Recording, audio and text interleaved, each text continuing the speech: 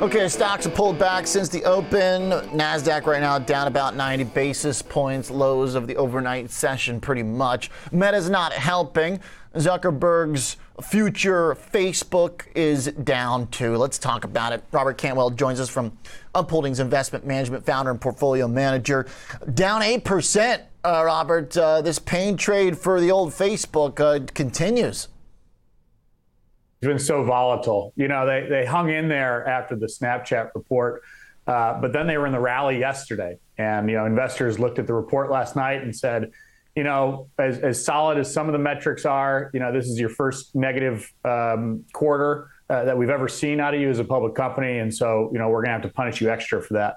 And I think part of what makes, I mean, there's a handful of things that make Meta a difficult stock to own right now, setting aside the macroeconomic environment. But management has been pretty persistent about spending almost $3 billion a quarter in losses without being more articulate about the business model that's going to be attached to some of that spend. So this stock, there's a reason it's so cheap right now. And clearly investors are pretty unhappy with the quarter.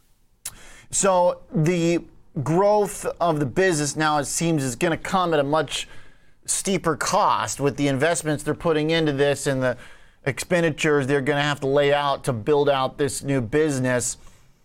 That's a lot different than just scaling up the old Facebook, right? Is that kind of it in a nutshell? It is. You know, what's interesting about Facebook, there was a really good report that came out from one of the congressional inquiries in the past few weeks, where in 2018, Meta had to lay out all of its how all of its assets performed in all these different countries around the world. And so we talk a lot about Facebook here in the US because Facebook is highly penetrated, but they've got these 4 assets across WhatsApp and Instagram and Messenger and Facebook. And in any given country, a different one of those platforms may be the leader in that country for a whole host of different reasons. So, you know, that's why they've organized the business as this family of apps. One of the things that's difficult to understand right now is management has put so much emphasis on discussing what a potential future metaverse is. And a lot of their investment spending is, in fact, just going towards reinforcing their core applications.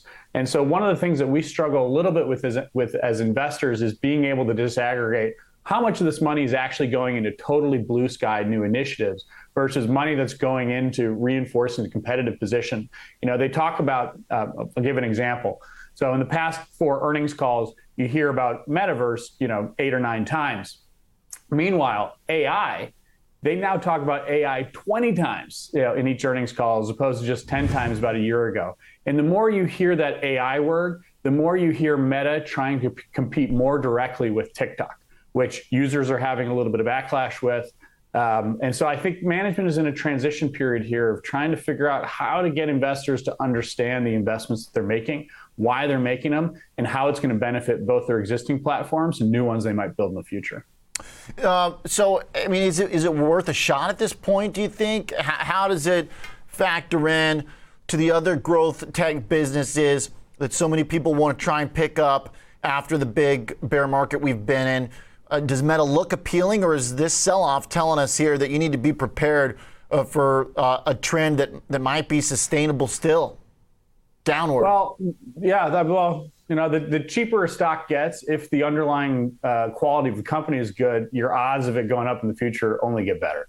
Now, that puts a lot of work on the investor to assess the quality of the business. And in Meta's case, you know, they've got 70 or 80% market share in a lot of the end markets that they're participating in. Their social assets are better than their messaging assets. There's a lot of credit going into Mark Zuckerberg's history of capital allocation. Because up until about 2018, Facebook has had one of the best looking income statement, balance sheet, cash flow statements that you could ever possibly imagine for an internet asset.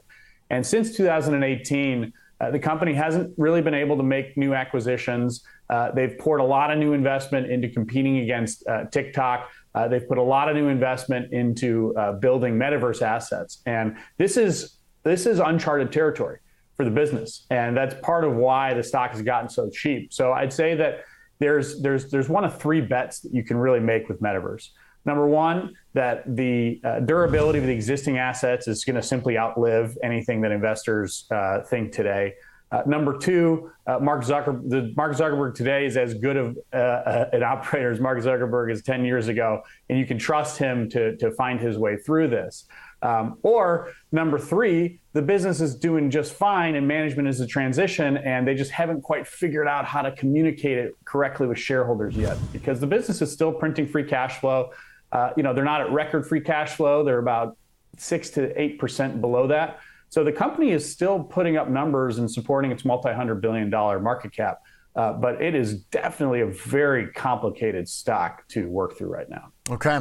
Well said, Robert. Before we let you go, just real quick, we got Apple coming out this afternoon. We got Amazon coming behind it. Are these more stable businesses right now? Well, Amazon's going to look good. These two companies report a little bit later than Microsoft and Etsy and Meta and everybody else. So you've got a pretty good read likely on Amazon. E-commerce was much better than what the Walmart report had people fear. The cloud numbers that came out of Microsoft and Google so far were also a little bit better than investors feared. So we suspect that Amazon's report is going to be a pretty solid one. Now, like Meta, Amazon has recently had capital allocation issues. There was this big overbuild, and Andy Jassy hasn't participated in any earnings calls.